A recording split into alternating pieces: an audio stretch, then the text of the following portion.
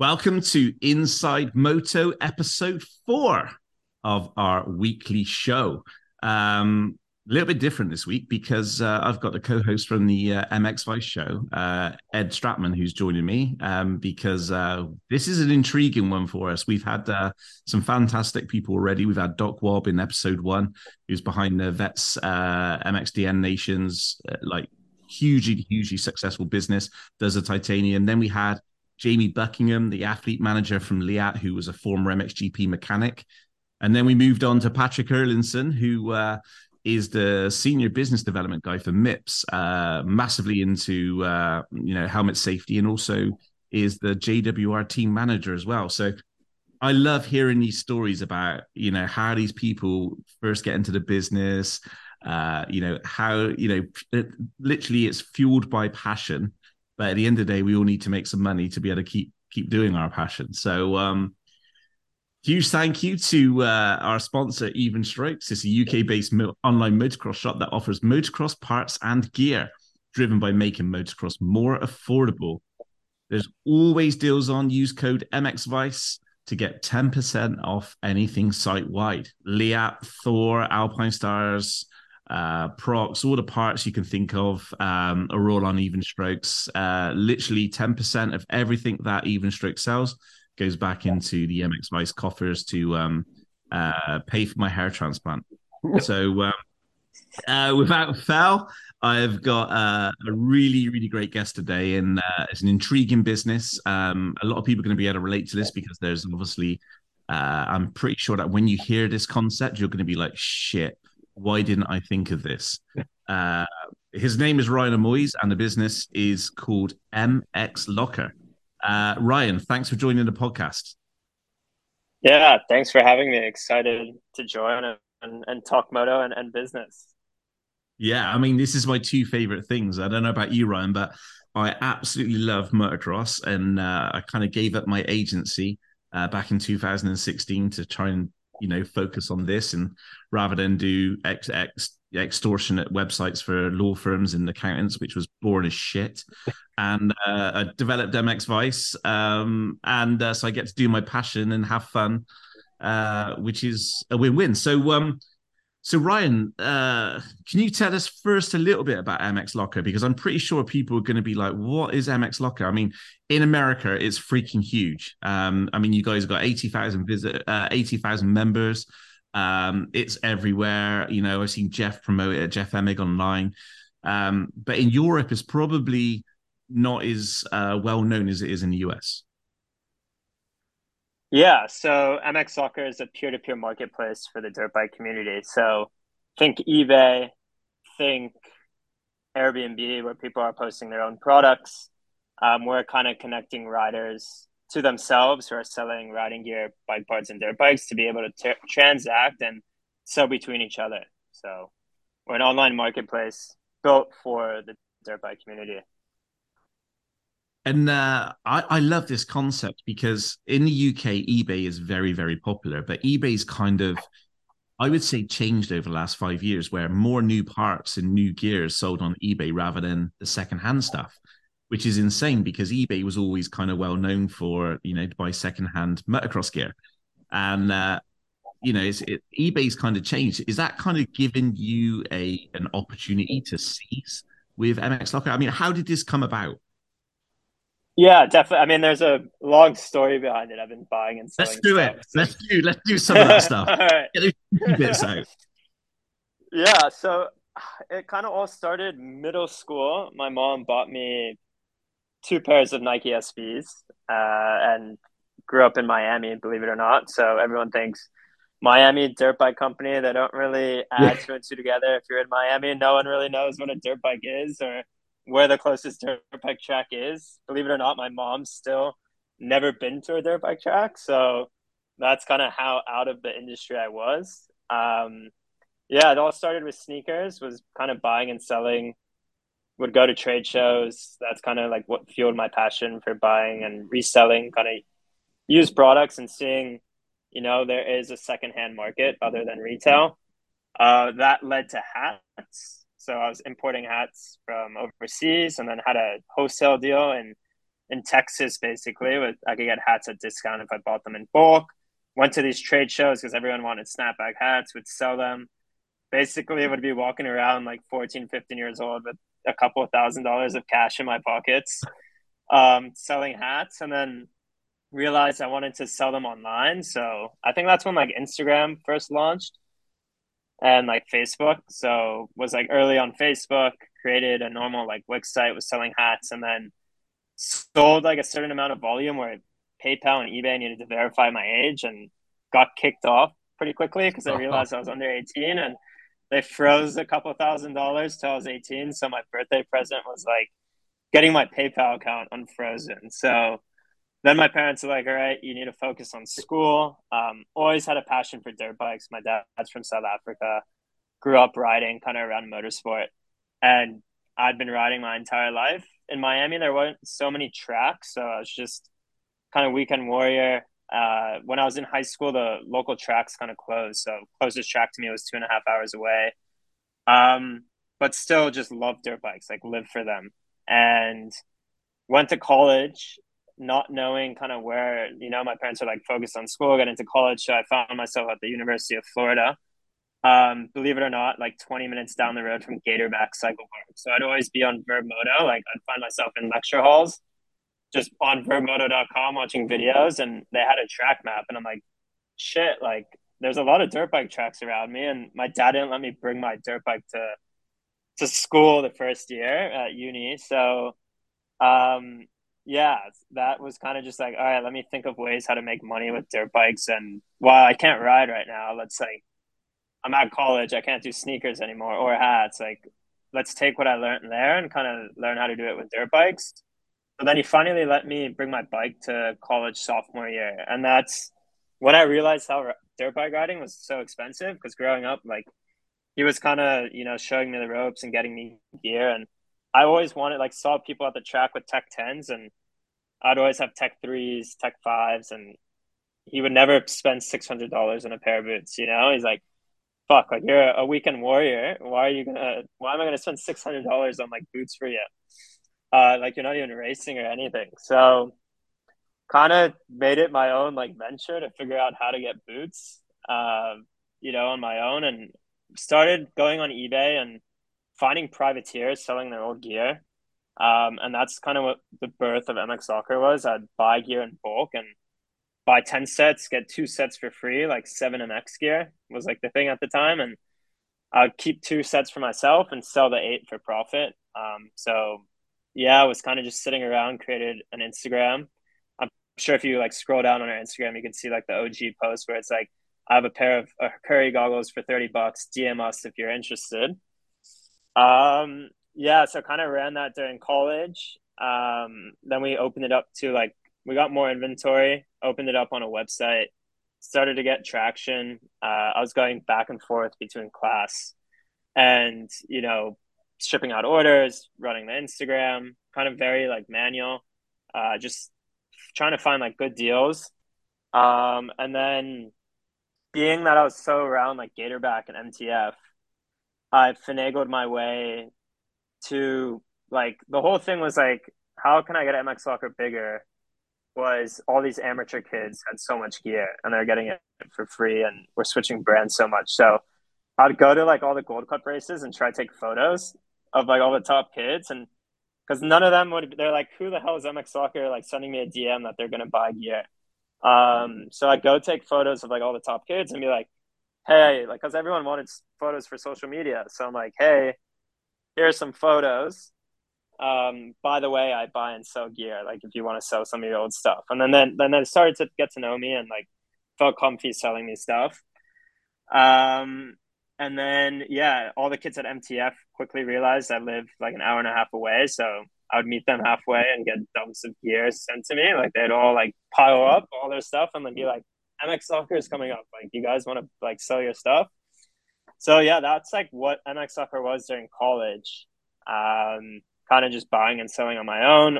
And then as I started to graduate, kind of realized my dad is like, was never keen on making dirt bikes a living. Like, he was always just like, it's a fun side project, but he's like, all right, you have a year to prove to me after college if you can make this like viable. And I always kind of knew I wanted to turn it into a marketplace because we had users messaging us on Instagram saying, hey, like, let me sell you your boots. But I didn't have time to run to the post office every day and ship up boxes. So I actually hired an overseas team and like spent all my money, and that didn't really work out. So I had one more shot to get MX Soccer, like give it a go and like make it a marketplace. So found a developer online in the States. Funny enough, it comes for like full circle. I had dinner with him last night, met him in person for the first time ever, which is kind of cool. Like after 2 years of like working online together.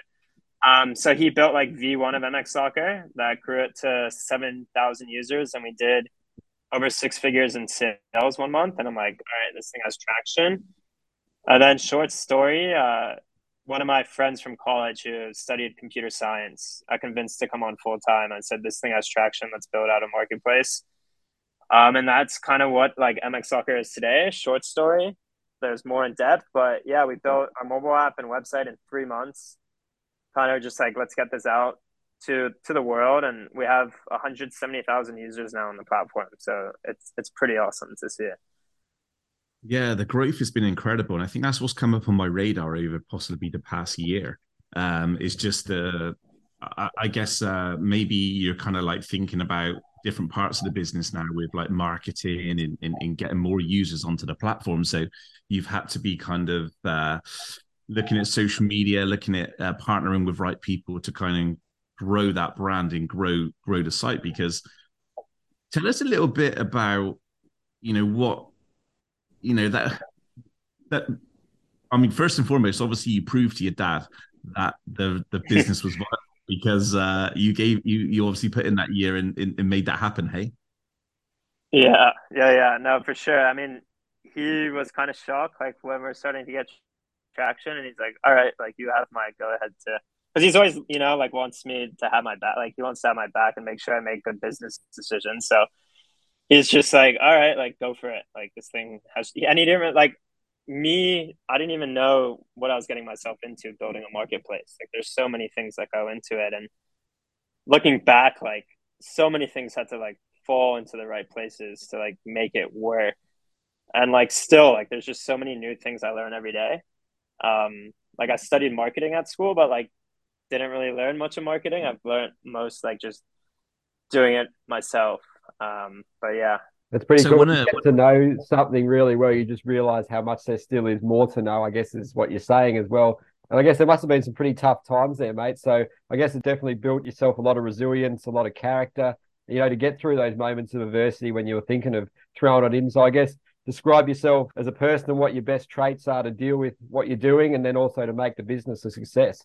Um, yeah, I just think like you can't be afraid to go for it. I think, I like being just super active, being straightforward with people, and just like taking the risk. I think I would have been more pissed with myself if I didn't go out and do it. I always tell you, like, the only way you're going to know if something works is if you actually try it. So I'd rather fail and, say, okay, I tried making this work versus saying, like, dragging myself down my entire life saying, oh shit, like I had this thing and then someone else created it and it turned out to be big. So, yeah, I think just doing that, and then just I don't know, I've built a trait for like business like ever since growing up. Like I love buying and selling stuff. I can't stop. I just love kind of like learning new things, being online, and yeah, just seeing where e-commerce is going. It's fun. Yeah, I mean that's the first thing I took is like 15 years old buying and selling trainers. Just to make you laugh and give you an idea of how old I am. I used to basically get vinyl records, put them onto a cassette tape because obviously I'd like buy the top 20 records on vinyl, record them onto a cassette tape, and then sell them to my friends. So that the tape would cost me a pound. I would sell the tape for £3, and that's basically how I started my entrepreneurial journey at sort of 12 years old. Yeah. And I can relate. I love listening to other business minds as well because we all kind of start somewhere with, how does this work? How do I? Because at my time, at that time, I'm infatuated with Air Max 90s. So I've got about 70 pairs, and I just collect them, and it's just a very expensive hobby. But when I was Mm-hmm. 11 years old, it's like, how do I get a pair of Air Max 90s? Because there's no way my parents are buying me these. So it was a Yeah. lot of mixtapes which I was selling as Yeah, same thing. Same thing with my parents because like we'd be buying Yeezys before they were a thing. I mean, I bought my first pair of Yeezys for $500, probably worth like I don't know now how much they're worth because of the whole Kanye thing, but I had like the Back to the Future shoes, and they're like, "Why are you spending like 3,000-4,000 on these things?" And like I turned around and like sold them on eBay for like 8,000-9,000. They're like, "All right, like we're just staying out of everything you do now." yeah, So it's quite funny how you can flip stuff and bits and pieces. And did you have any inspiration sort of coming into this? Was there someone you looked to, or was there a program you watched, or something which inspired you to like, I can make some money this way? Or was it just about having some extra cash through college? um, I don't know. I just like I can't sit still. I would say so. Like just between classes, like I always wanted to do something on the side. So it was kind of that. I'd always watch Shark Tank and like was fascinated by people building their own businesses. Uh, and just seeing like startups and how cool they are to like work for your own, but also like build something new. Like I never loved going and working and doing something else. Like I love just like setting your own path. So yeah, I think that's kind of what aided everything to MX Soccer. But yeah, like just also with like our developers, like having one more shot. I remember my dad saying like, "All right, you have one more shot to get this," because like we had a developer team that like wasn't good, and he's like, "All right, like this isn't working out," and then to have it just even work to the slightest was it's just amazing to like look back and see. Yeah, looking back, you must get a And lot of just also like satisfaction. yeah, and just like because sometimes you get so like stuck in the weeds of like building a business every day. So like even just coming out to California this week and like meeting people and like no one knows who I am really because it's pretty funny. But like in the industry, like I could walk around the pits, zero idea. Like there's a couple guys who know who I am. So like people meet me and they think I'm like this 50, 60-year-old guy. And they like double take me. And they're like, "Oh shit, you're MX Soccer? Like I've seen you guys." Um, so that's pretty cool. And then also just like being exposed to e-commerce at an early age, like I've got scammed before, like buying and selling sneakers. So I knew like that kind of drove my inspiration to like build a safe community for the dirt bike industry. Yeah, And that's cool. that's the biggest challenge. I mean, from looking out inwards, um, I mean that's the biggest thing. Hey, is let's not play it down.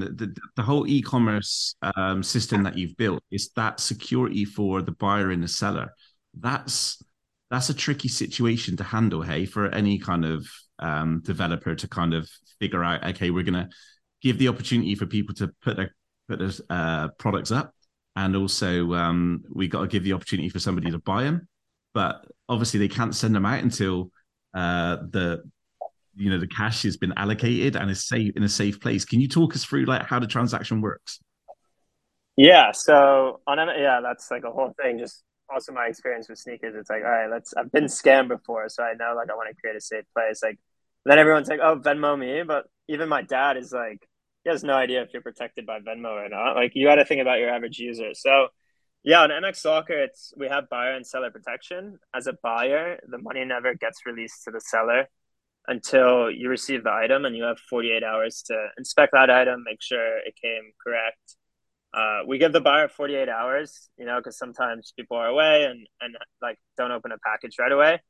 We do have something with buyers where if they're away, they can notify us and say, "Hey, I'm on vacation. Like I can't open this package at the moment." For a seller, we, you know, have all fraudulent check. Like we protect you from fraud completely. Like we have chargebacks and we handle those. You'll never see those happen. We accept every kind of major credit card, so we're dealing with all payments.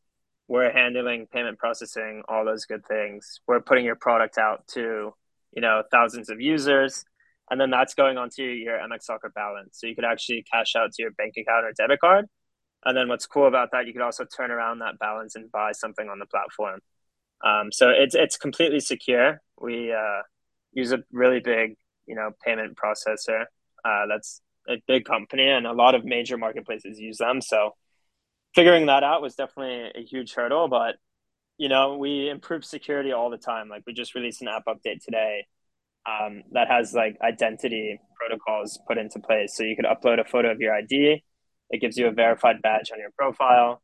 So a user knows like if they're buying from you, you're a verified person. If this person's buying from you, they're a verified person. So the whole goal is to make it, as seamless and safe as possible for both users, both buyers and sellers.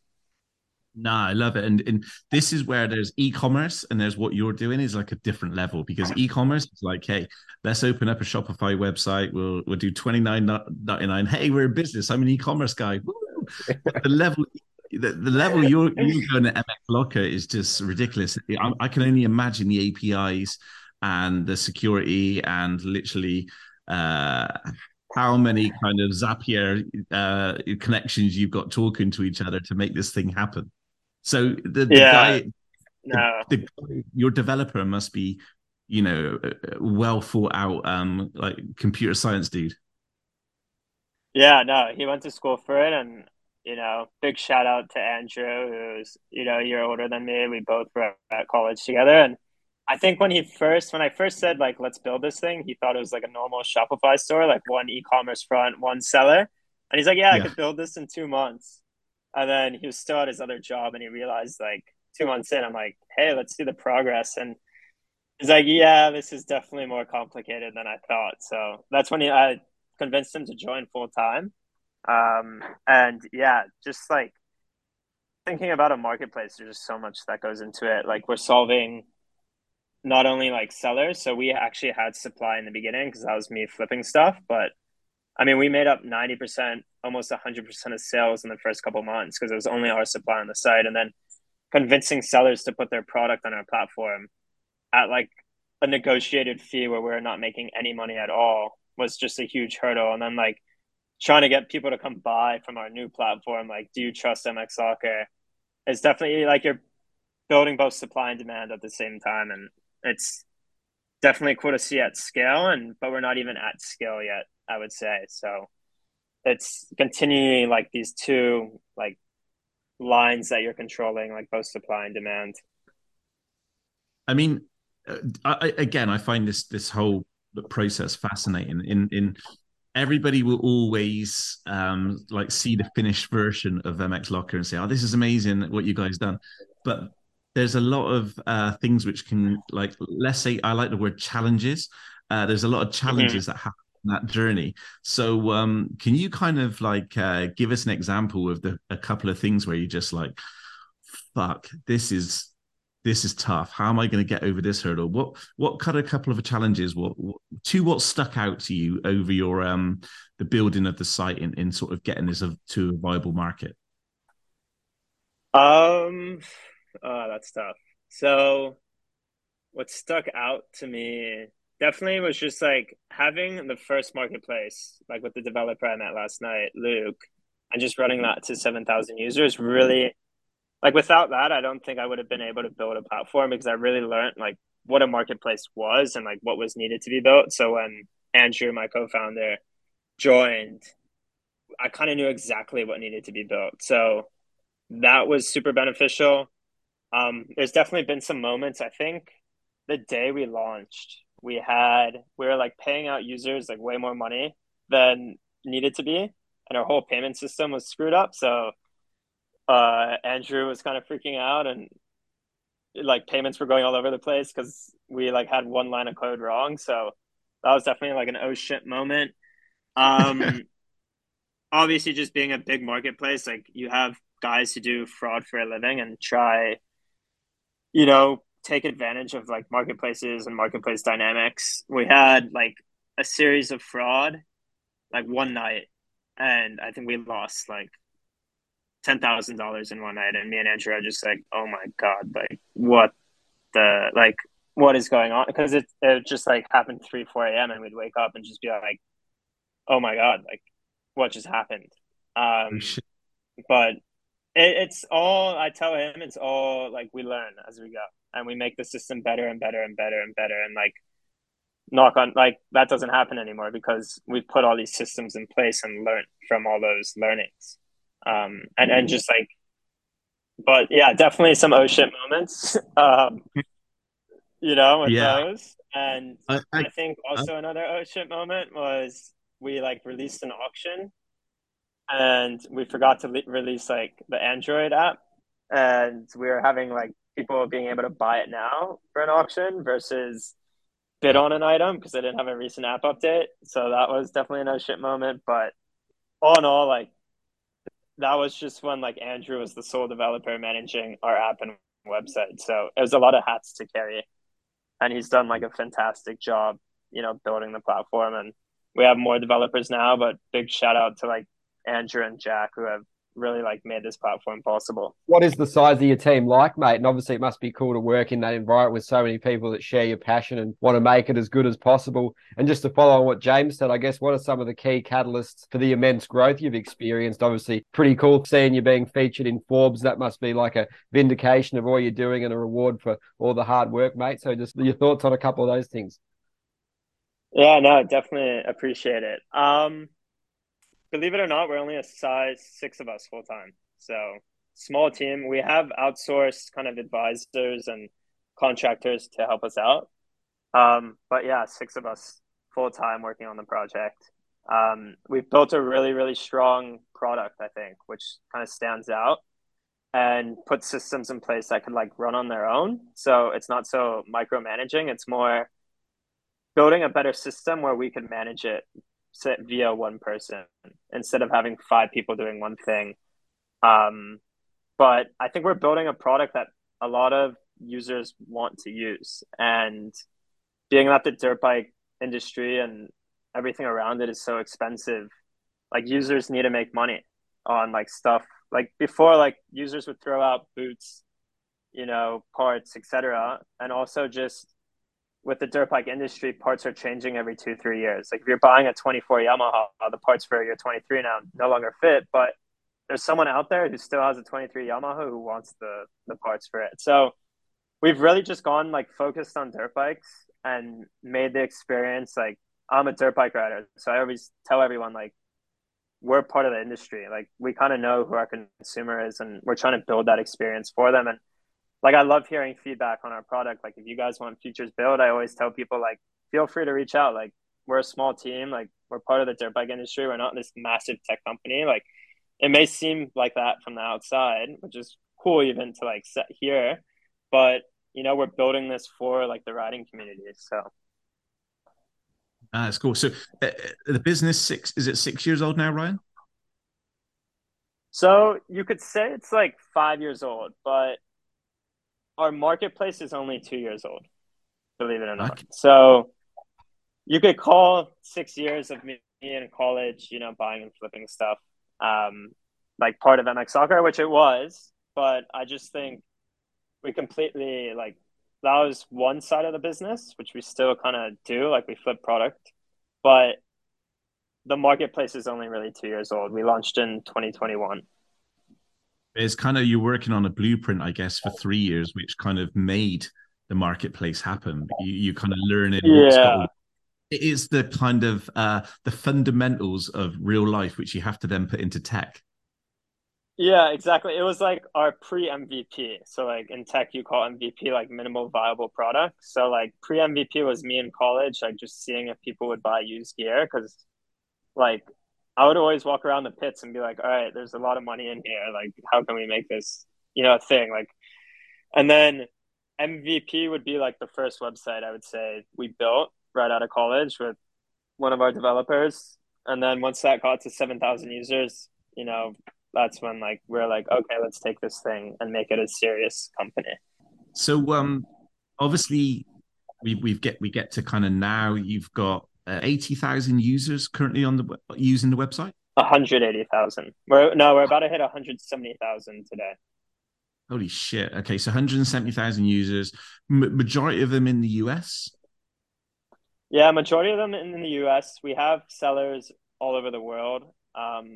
And we want to cater our experience better to an international consumer. But yeah, we have users selling items in Croatia, Canada, in Europe, So we've definitely seen some like cross-border payments happening.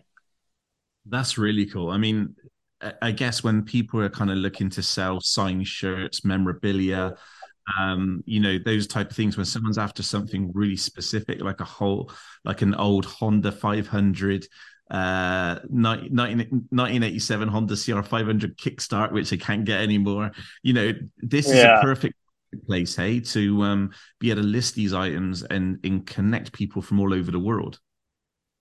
Yeah, yeah, that's our goal. Like we have when you're, in your account, you could add what bikes are in your garage, what brands you like, what size you are. And our whole thing with that is we want to show you products that are like catered to you.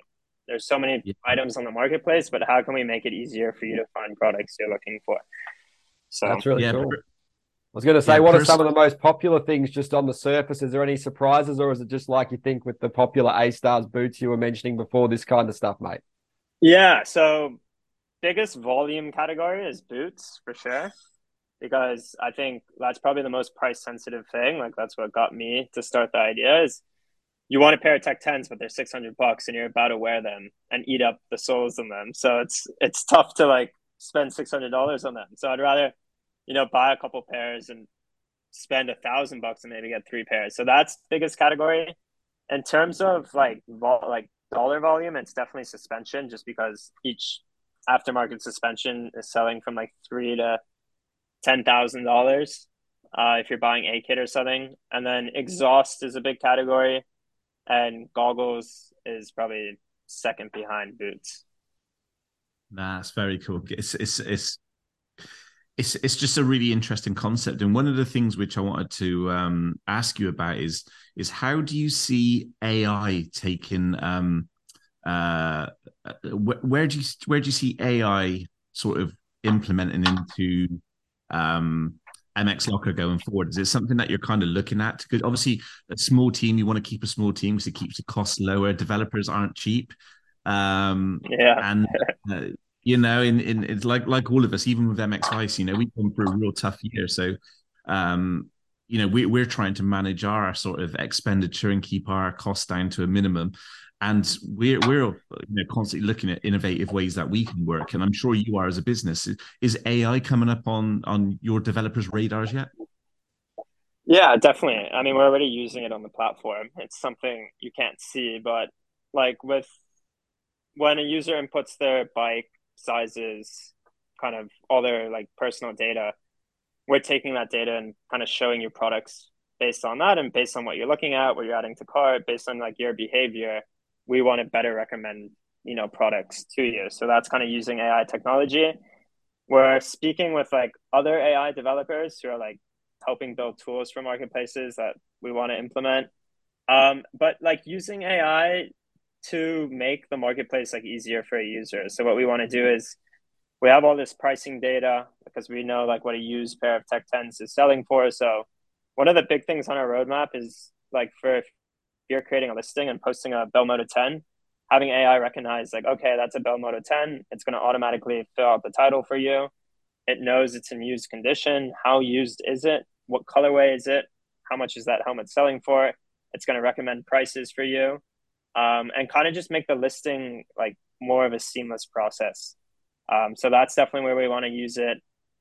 Definitely in terms of like just making the whole experience on our platform like easier and better for a user.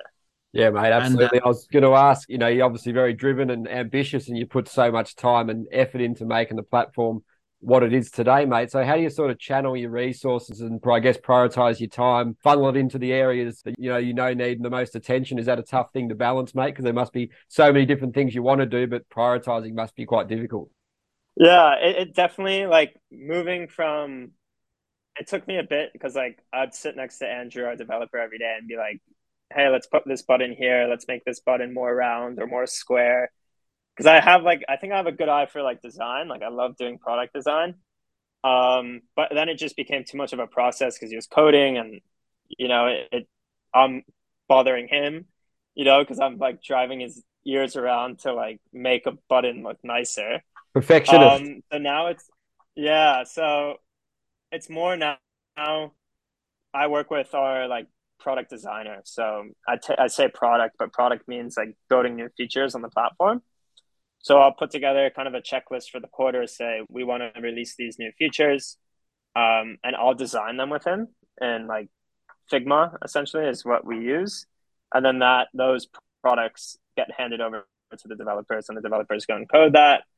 And then I always touch on marketing, like helping with brand deals and stuff like that, and like setting flows up, like email campaigns, etc.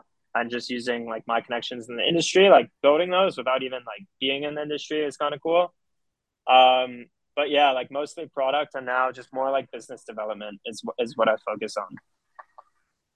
And that takes up quite a lot of time, hey Ryan, because I'm guessing there's like so many tools out there like Klaviyo, Mailchimp, all these types of tools which enhance e-commerce, like Abandoned Cart.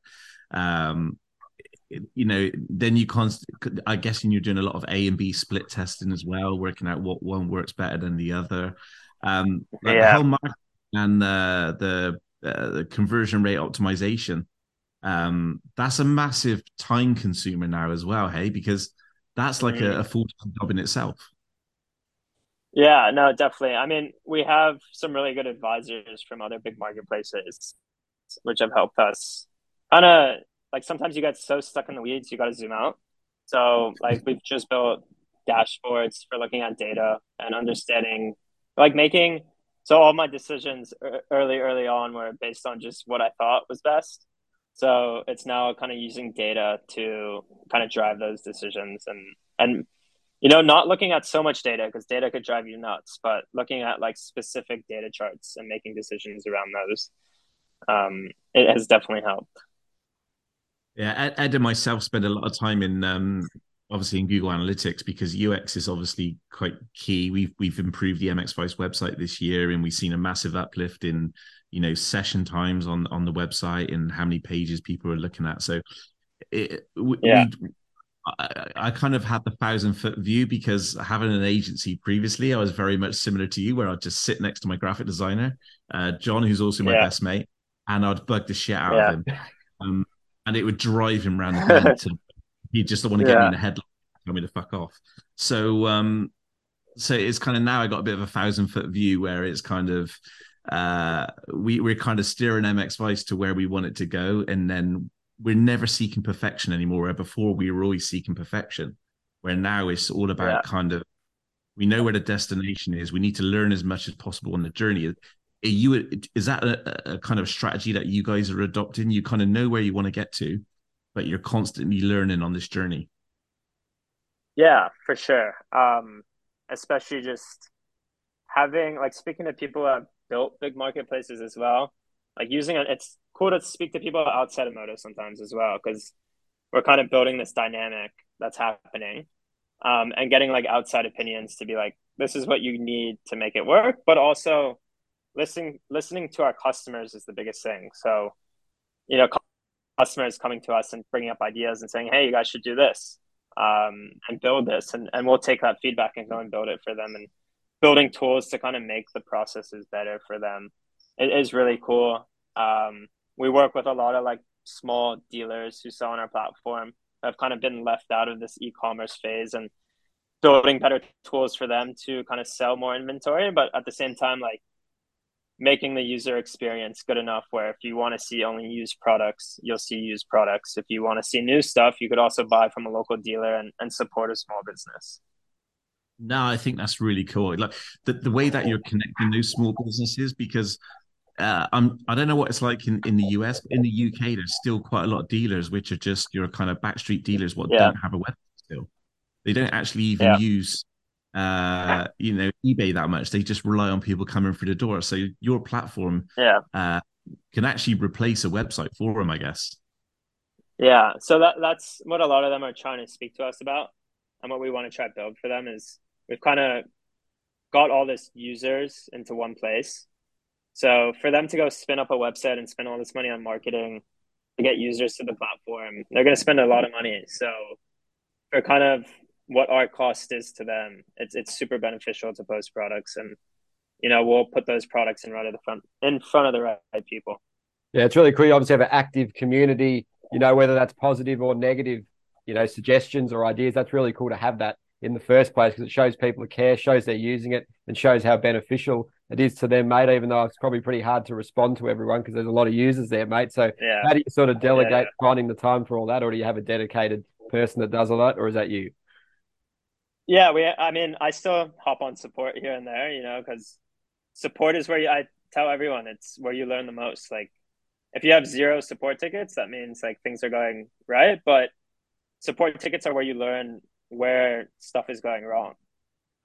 So we have a dedicated support team, but I work really closely with them because, for me, it's just getting that feedback and being able to improve experiences with product is kind of like the whole, circle effect and making that loop better in a way, and like that feedback loop really strong.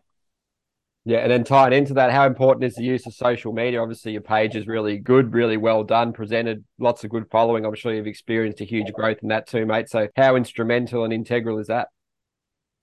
Yeah, I think just having a social media presence has helped us a ton.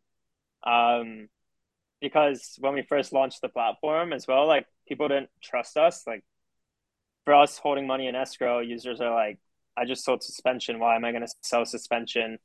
Or like send suspension out, that's $4,000. It just shows pending on my balance. Like, how do I trust that? So having a strong social media presence now and like people behind it, like Jeff Emig, has really built like this strong brand that people could trust. Because in the early days, it was very tough to convince a user to send something out without having money in their pocket. So it's definitely been instrumental to this, and we definitely want to get better at it. Doing explainer and tutorial videos for users to, how to sell, how to ship, how does the process work? Like, what is MX Soccer? Because sometimes people just think we're an e-commerce site and don't realize you're buying from other users around the world, around the country. So, I mean, that's the kind of key message I guess you want to try and get across, is that it's a tool that connects people. So it's a supply and demand. Hey, you're looking for a specific part, a specific, for instance, the Supreme Fox kit, what came out, where in just like these limited edition runs, I think the Alpine Stars has just done the anti-social gear. I'm guessing the collabs. I'm guessing those things are going to be what comes up onto MX Locker as well, where you're trying to find that unique item as well. Yeah, no, there's definitely some unique stuff that's popped up. I mean, even Emig like sometimes texts me. It's like one of his old jerseys popped up one time. He's like, "Holy shit! Like, look at this! Like, I didn't know this thing still existed." So definitely cool. We've had like some really cool trick parts pop up. Some like super cool like tricked out A kit. So yeah, like there's definitely people watching the site all day and trying to find those cool unique items. And obviously, it fast tracks the process when you have guys like Emig and all these riders doing work with you. Is that massive boost as well, isn't it? Yeah, no, for sure. For sure. I mean, it also just like being in Miami, growing up in Miami, like I didn't really know anyone in the industry, and to kind of get into it from an outside view is it's kind of cool. Like everyone thinks like I know everyone in the industry still, but like I just said, I was at LA Coliseum this weekend, like meeting people for the first time, and I walk around the pits like no one knows who I am. So it's cool to come out here and just meet all the media guys. And I've been working with some people who have never met me in my life, so to just go in person and be like, hey, I'm Ryan from MX Soccer, and a lot of people like I said earlier think I'm like 40, 50 years old, and they're like, oh shit, like you're still a kid. I'm only 26 now, so it's kind of cool to see that as well, because everyone thinks like you know like they have this whole idea of what MX, like who is running MX Soccer, and then when they see us, it's kind of cool. No, it's cool. I think the key thing is you've grown up in an age where you've hit it at the right time, where people with social media, with the tools that are available to them, it's kind of played to your strengths, Ryan, because you've obviously adopted digital and social media from a very, very young age, that entrepreneurial spirit. And now you're talking to an audience which is actually embracing it as well now. So it's only going to grow. I mean, where do you see MX Locker going over the next 2 years? we definitely just want to become the biggest marketplace for the dirt bike industry and like power the circular economy within this community. We want to work with like a lot of the cool brands. I know definitely we're going into, I think, an economy where not everyone's going to be spending as much. And a lot of these bigger brands are going to have a ton of supply. So helping them kind of distribute that within the industry, and kind of just making like one, growing our user base, two, working with, a lot of local dealers who have been left behind in this kind of e-commerce frenzy, helping support them. And then also we love working with privateers. So supporting them, helping them sell extra parts and gear after the season and let them go racing. And then also we want to make it like a super seamless process to buy and ship a dirt bike is really what we're working on.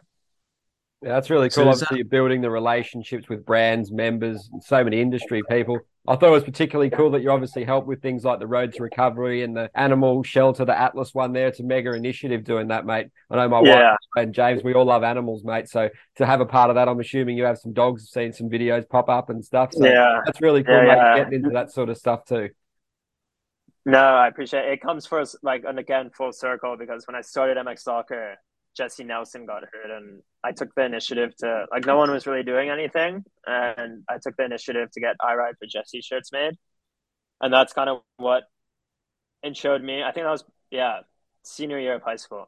And introed me to Lori from Road to Recovery. And she kind of didn't want to use eBay anymore and, told her like, what was wrong with the platform. And we're like, hey, let's host your auctions on our platform. We're happy to help out. And we've raised a ton of money. Like with the Brian Barnes auction that we just had, they raised about $85,000. So it's awesome to, not only build this marketplace, but also just give back to the community. Like we're not some big tech company, we're part of the dirt bike community. And that's what, I want to tell everyone, like we're riders and building this for riders. So. Yeah, that's cool. So, I mean, I guess that's that thing where you kind of got to try and keep your feet on the ground, because I bet one part of you is like saying, right, let's have a race team. We're going to sponsor a race team, or we're going to go and do this and we're going to go and do that. And you have to get that balance, I guess, in business of trying to figure out, where, what you're doing with the product, improving the product and reinvesting in the business, but also that balance of trying to connect and market to new people. Yeah, no, for sure. And it's just interesting because being like not in the industry, I don't really know what like going rates are for like certain things. So, for me, it's just, I've always kind of like, when I tell everyone, like if we're doing advertising stuff, it's, if we're putting $1 in, I want to know how much is that dollar going to make us? Like, we're not just going to do a race team because we have money to do it. We're going to do a race team because it's a marketing tool for us and getting the word out there. But yeah, we have some cool ideas for marketing stuff, but I think, there's a lot of powerful ideas we could do, kind of, using old inventory and allowing users to get new inventory via our platform and stuff like that. So the one thing which I'm obviously keen to see is MX Locker more and more over in the UK and Europe. So is that like a strategy you're going to put in place to try and sort of bridge that gap? Yeah, definitely. So it's already on our roadmap. We're starting to work on a better experience for like users. If you're in the UK, seeing prices in, UK amount. If you're in Canada, seeing it in a Canadian dollar. We actually we had users having trouble with bank accounts, like in Canada. So we have a new update, again, releasing today, with a better seamless connection to your bank account. So you don't have to, guess what an institution like number is, or like what your account number is and how it matches to like our US format. So making improvements there. And then as well, like, if anyone in the US has a dealer or is a seller of dirt bike products, feel free to reach out. We're definitely like, we'd love to get you on the website and start, expanding into Europe. So Ryan, I've kind of we spoke a little bit about kind of like where I kind of see things going. I think the publishing game's really changing with again, people are spending money on advertising, they do want to see a return. I think what's happened is because you can pay per click now with Google and Facebook, you get a nice little analytical board basically telling you how much you've spent, and how much it's made you. So this whole mindset's changing now with this next generation of marketing and business guys which are coming through. So how MX Vice is changing as a business is, like I said, about implementing. We've implemented our own shop within MX Vice to try and make our site self-sufficient. So do you think this is what big sort of game changes do you think's on the way with digital going forward? What could affect what you're doing? I don't know. It's kind of tough to say, but I just think we're in a unique position, like where we're at. But digital moving forward, I mean, I don't know. It's tough to say. Like, I think like a lot of race teams hit us up to do sponsorships, and like I think just from like being a young kid, you want to jump at these opportunities, right? Like I grew up a race fan, etc. Like, but at the same time, it's like if I'm going to spend this dollar amount, like I could go to. It sucks to say, but you could go to Facebook, you go to Google, you know exactly how much money is going in there, and then what you're getting return out of it. But we definitely like we have a cool marketing plan set up. We're doing some like cool bike builds and grabbing parts off MX Soccer and using those parts to build a bike and showing like that whole, thing. Like you could find new and used parts on the platform. Let's buy an old bike and do that. So yeah, the time's definitely changing, but I think the re-commerce and circular economy is here to stay. And I think our generation is getting more used to buying used stuff and selling. Like I tell everyone, like eBay was more if you're an experienced seller. Like our experience is to make it where it's like you're selling an item for the first time. Like how can we make this as easy as possible? Nice, cool. And obviously personalization is key on the platform because you don't want to be wading through loads of parts and loads of gear. On MX Locker, you can go on, you can put what sizes you want, what brands you like, what bike you have. So you get that more personalized experience, hey?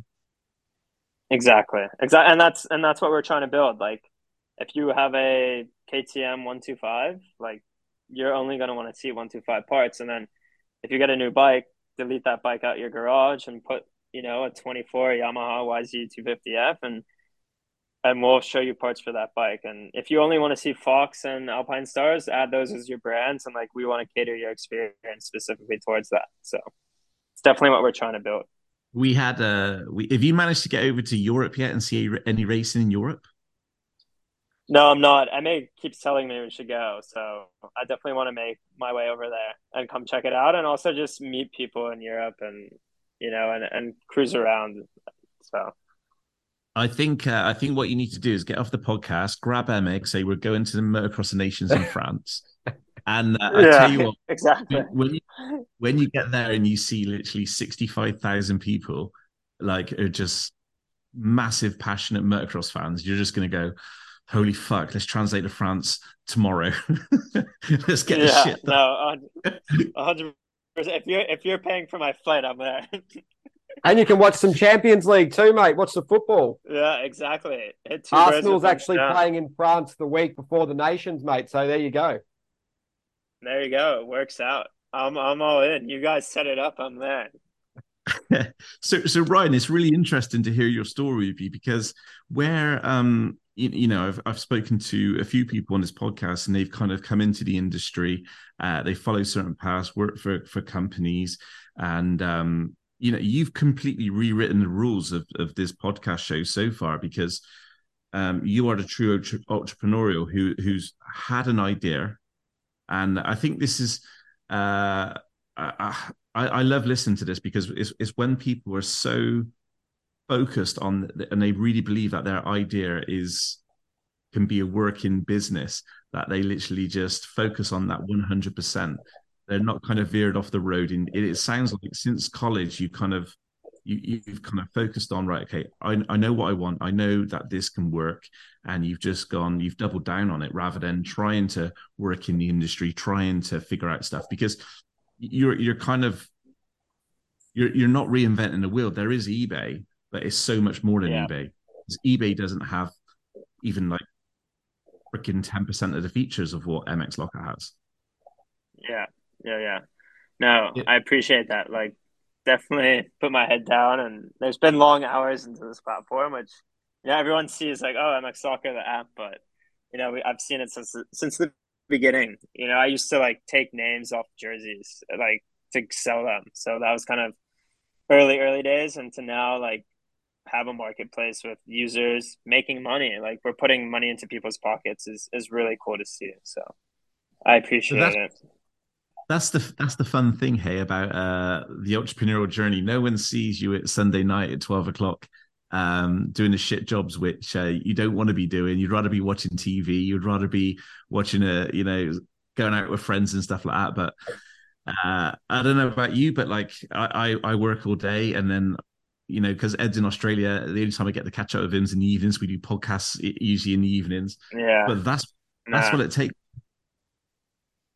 No, 100%. And it's once you open a marketplace, they're open for business 24/7. So Oh, yeah. it's definitely has its fun. But yeah, it's sometimes nice to step back a bit and get away from it, but at the same time, it always drags you back in. And it's fun to put my passions together, just e-commerce and dirt bikes. And like even yesterday, we're at our warehouse in California that we have now, and having riders come through and hang out, and you're like, this is work. Like it's really cool to do. So was the Coliseum the weekend? Was that quite a nice kind of? I kind of call them reset buttons. Like I went back to the MXGP of Matley Basin the weekend. And for me, I've had my head down building the MX Vice website and getting that up and going for the last 6 months. So going to a GP was just like, fuck, this is what I'm doing it for. I love this shit. Yeah. And sometimes you get your head down and you're kind of like, you're like working, and you go to the event the weekend. Did you have one of those moments at the weekend saying, this is what it's all about? Yeah, for sure. I mean, like sometimes I get burnout throughout the week. You have a bad week, and you're like, I want to, as much as you want to go dirt bike riding, like at the track, you're just like, I don't want to go to the track because you have everyone asking you about MX Soccer and this and that, and then you're just like in work mode 24/7. So, but like when you like take a step back and like go to these events and see the passion the dirt bike industry has and the people who are involved in it, and what dirt bikes brings to your life. Like for me in college, like I used it as a distractor from the partying, and it's taught me real life skills. Like there's nothing better than going to the track, in the afternoon or in the morning and just hanging out with your friends and putting your phone away. And I think that's what our like, generation needs. Like everyone's so stuck behind their devices, and no one, like all my friends joke with me, oh, you're going riding again? It's like, they don't understand like the thrill you get from it, and just the like adrenaline release. And, you feel like a new person after you get off a dirt bike. So it's pretty cool. It must have been good to sort of get some tangible sort of recognition for what you're doing, because I guess you're definitely making a ripple, and you would have seen a lot of people at the racing that are experiencing that and benefiting from your platform. So like James was saying, a bit of a reset, refresh, recalibrate, and you probably come out of it hungrier than ever to make it as good as possible. Yeah, no, definitely. I mean, also just, I've actually never been out to Temecula before this trip. So started MX Soccer, and I've never like even seen where KTM was or Husqvarna was. So it's cool to just be around see where the KTM test track is. And it kind of just shows you like how big this industry is. Even though everyone says it's small, it's definitely big. And it's also just cool to see. I was cruising around the pits and like having a conversation with someone, and they like overhear us and they're like, oh, you're MX Locker? Like I've sold, like a couple things on your site. And it's like having that real life experience is definitely super cool. So Ryan, did you find yourself going around the pits just looking at all the kit and going, fuck, that's 10 grand there, that's 5 grand there, that's 15 grand there, I need to get on this? Yeah, for sure. I mean, that's sometimes why I shouldn't walk around the pits, because I'm just like, instead of having a conversation, I'm like, let's have a conversation on how we should sell all these, like even the stands, the toolboxes, anything. So yeah, but hey, no, that's the thing. You can try and switch off, but sometimes you can't. Hey? Exactly. That's the problem. Yeah. Well, I for one, I know Ed is as well. We were buzzed about having you on here because we've seen the growth of MX Locker over the last couple of years. I think having Jeff on board has been a big move, especially because he has such a big following in Europe. So I know that there's a lot of people talking about it. So I think a lot of people are kind of waiting to see how this is going to explode over in Europe. So, yeah, just want to thank you for your time. It's really good to hear, like an entrepreneurial journey. It's not all roses, is it? I mean, there's tears, there's failures, there's Yeah. challenges. We everybody kind of gets to see our like MX Locker, imagine 2 years time, MX Locker is incredible, but they don't get to see the journey. They don't get to, when you and the developers there in like you took the mistakes which happen at the start of the show. And it's just those little things which, at the time feels the worst thing in the world. But looking back, you're like, okay, well, it's good that happened then and we fixed that then, because now going forward, we won't make that same mistake twice. So, Yeah, for but sure. I love listening to your journey. I think the site is a game changer. I think you're gonna. I think, like Ed said, there's a ripple going through the industry. I think it's going to be a wave pretty soon. And I'm glad we got you on the podcast to talk about it. So, and we'd love to get you back on, in the near future, just to, maybe listen to some more stories about how, it's developing in where you're going. And I'm just a fan of other entrepreneurs and love people succeeding as well, but also love hearing about the challenges. So really do appreciate your time coming on to the Definitely. Inside Moto Show. No, thanks for having me, guys. I mean, this is probably one of the first podcasts I've done in the industry. Like, everyone, like, we don't get any recognition, which, one, we need to ask for it more, but two, like, no one really reaches out to us. And like, we do all this money for like Road to Recovery and all this stuff, but we don't get any featured anywhere. So appreciate you guys having me on, and appreciate the support. I'll have to get your guys' address and send over some MX Locker swag, so some merch Hey, and hats and everything. So that that'd be incredible, and we'll send you over some MX Vice hoodies for you and Andrew, which would be really cool. awesome. Appreciate it, guys. That's great. That's it for episode 4 of the Inside Motor Show.